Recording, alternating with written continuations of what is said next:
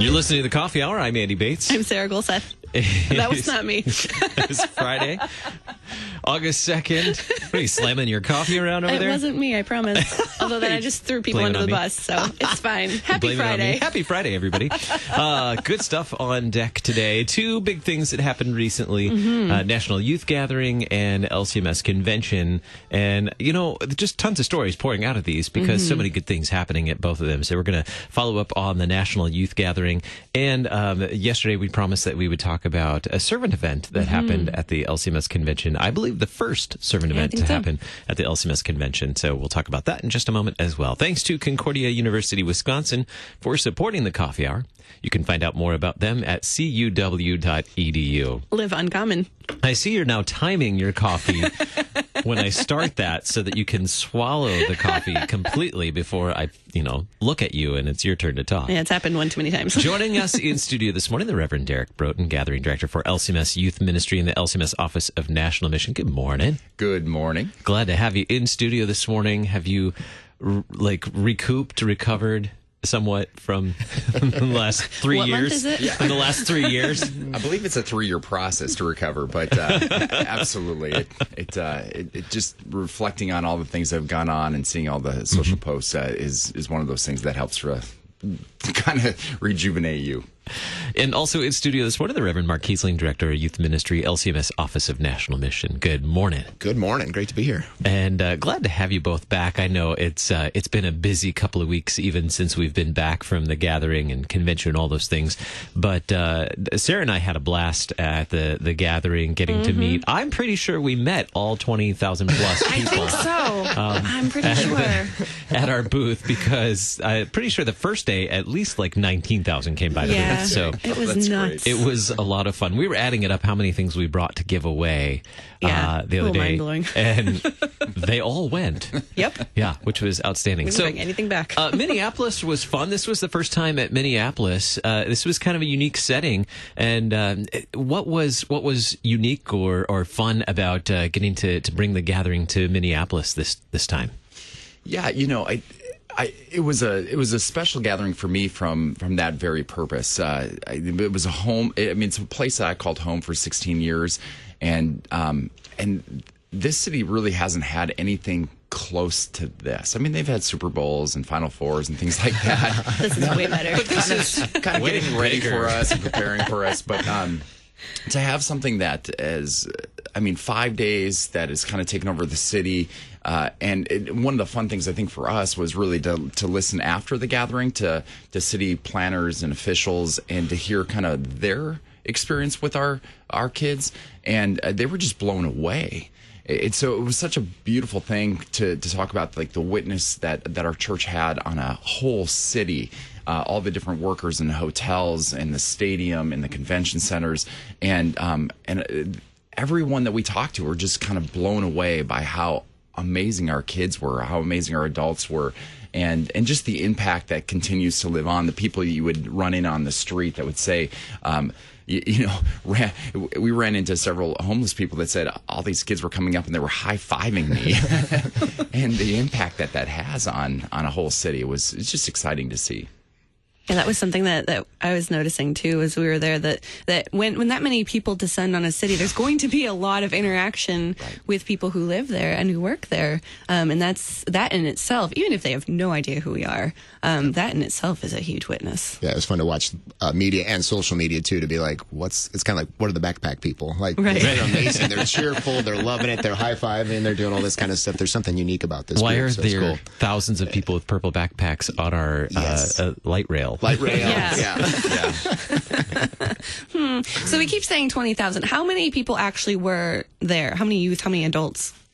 So registered participants from our congregations. We had over 1,500 LCMS congregations plus international groups, and then we had basically 20,800 registered participants, and then we're so blessed 1,300 volunteers to put on the event, and those are those who, invested years into the process, but then also those who kind of just show up during the days, and they are just amazing. Some get trained specially, some come, for maybe a couple hours a day and put in their effort and just show hospitality to the participants who come, and to the city too, which is just a really unique thing about the LCMS Youth Gathering from other events, is our volunteers are just phenomenal, and just a wonderful thing for the event. And then about another 300 to 400 speakers and exhibitors and special guests. So basically the total number was 22,500 who participated.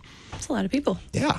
It's a small city. Yeah, it really is. It really is. For about a week. Yeah. My memory as a kid was to sit back and reflect. This was when I went as a youth, and it's like there are more people here than are in my county back in Montana. Yeah. Like, that's the thing where it just blows me away. It's like, that's totally phenomenal. normal. Yeah, right. So this many people descending on Minneapolis, but we weren't all just in the convention center and in U.S. Bank Stadium for 4 days. What were some of the ways that the participants had an impact on the city with the servant events?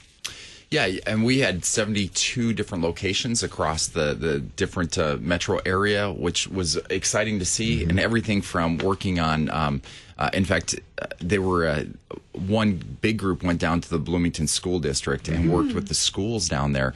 And it was fun to see here's a public school system who's tweeting out and on social media feeds that are saying how blessed they are to have basically the church in their school working and getting things ready for this fall. And so the interactions we have with places like that, we had a lot of different places working with environmental groups that were doing different things, cleaning up the city and painting houses. There were some prayer walks that were being done with churches. That was another big thing that we really wanted to do, was to work with the Minnesota South District and some of the congregations and the initiatives they have within their community. And so a lot of those congregations said, hey, we would love to have a group of people. And so they kind of went and kind of enhanced some of the things that they were doing within their community for ongoing ministry that they've got this fall going. Yeah, and that's one of the, I think, cool things was to see host LCMS congregations bringing young people and to make those connections and say, like, anywhere you go, you got LCMS churches that are here or want to serve or doing engaging in their community. And so that allows young people too to see, hey, this is how we can take this back with us, and really creative ways too that we can serve our neighbor and reach out into the community. So that's always a great learning experience for them. Funny thing about Minnesota, there are a few Lutherans there. There are Just a couple. What did the youth learn when they were at the gathering? I know there were Bible studies every day and opportunities, sessions for them to learn with so many speakers. What are some of the things that they learned during their time at the gathering? Yeah, our theme this year was Real Present God, and we continue to hear from different youth and adults who are writing back and telling us some of the experiences that their kids are that kind of took away from the gathering. And one, probably the biggest thing that we hear over and over again is that no matter what is going on in my life, I know that God is there, He is present, and He is real. He promises to be there. And so one of the big things we emphasize is even in those times where you question or you wonder, that God's promises are real and His presence is real. And He's going to help you through that, whether it's through the different people in your life, through the church. And that was one of those themes that I think came through really, really strong. And then the other thing that we continually are amazed about is we have over 80 different sessions speakers that speak on a variety of different topics, and we're really amazed by how much our kids want to be there. They want to learn, they want to grow, they want to be challenged. And we were continually hearing from people that sessions were full and they wanted to be in there, but there was also, so they ended up going to another session that was incredible, and how the Holy Spirit used that session that they weren't planning on to speak particularly to things in their life. So it's one of those things that we love to hear, how each of those sessions impact whatever circumstance is kind of going on in their life. And that's the beautiful thing about this system, is there are 23,000 people with different circumstances going on, and they can kind of to hear or go to the things that they particularly need to hear about. There's always two things that are interesting at a gathering that kind of are juxtaposed against each other when it comes to that teaching, is that to hear young people come and say, oh, that speaker's saying the same thing that my pastor back home or my youth worker. It was kind of like a parent likes to have reinforcement of someone to tell the truth. Yeah, exactly. And so it's having that happen. But then at the same time, too, there's sometimes some tough subjects where people may not feel like they've got the background or the knowledge to talk on. And so then the gathering allows this opportunity to come hearing from experts in a particular topic or has an experience to be able to say, hey, I doubted maybe God's promise too. And by his grace, by staying connected to the church and in his word, that truth became real to me. And so it's neat to see that happening at the gathering. That's kind of two different takes on it, but the gathering allows that opportunity. Absolutely. Mm-hmm. And there were a lot of sessions, a lot of learning going on, a lot of prayer, worship. I know the final divine service that's the first time I've been in a divine service with that many people. So that was pretty cool. With a fantastic sermon by President Harrison. But we're running out of time. So, post-gathering resources. Are there things that people can still access now that relate to the gathering, further learning, that kind of thing? Yeah, you can go to our website, and it's loaded with different elements. In fact, one of the things we're really excited about is we wanted to, we talk about this as more than a 5-day experience. Mm-hmm. And our biggest focus is how the best ministry happens back in the congregation. So how can we use this experience to kind of have momentum back mm-hmm. home? And so we are, this week, we're releasing a full year's worth of Bible studies that people can go on, different topics that take the sessions and the different speakers that we had and continues them on for a series. So a youth leader can go and say, hey, we want to spend 5 weeks on this particular thing that takes both the theme and the different things that we did at the gathering and helps it to live on. So they can go back to our website and they can download that. On the source.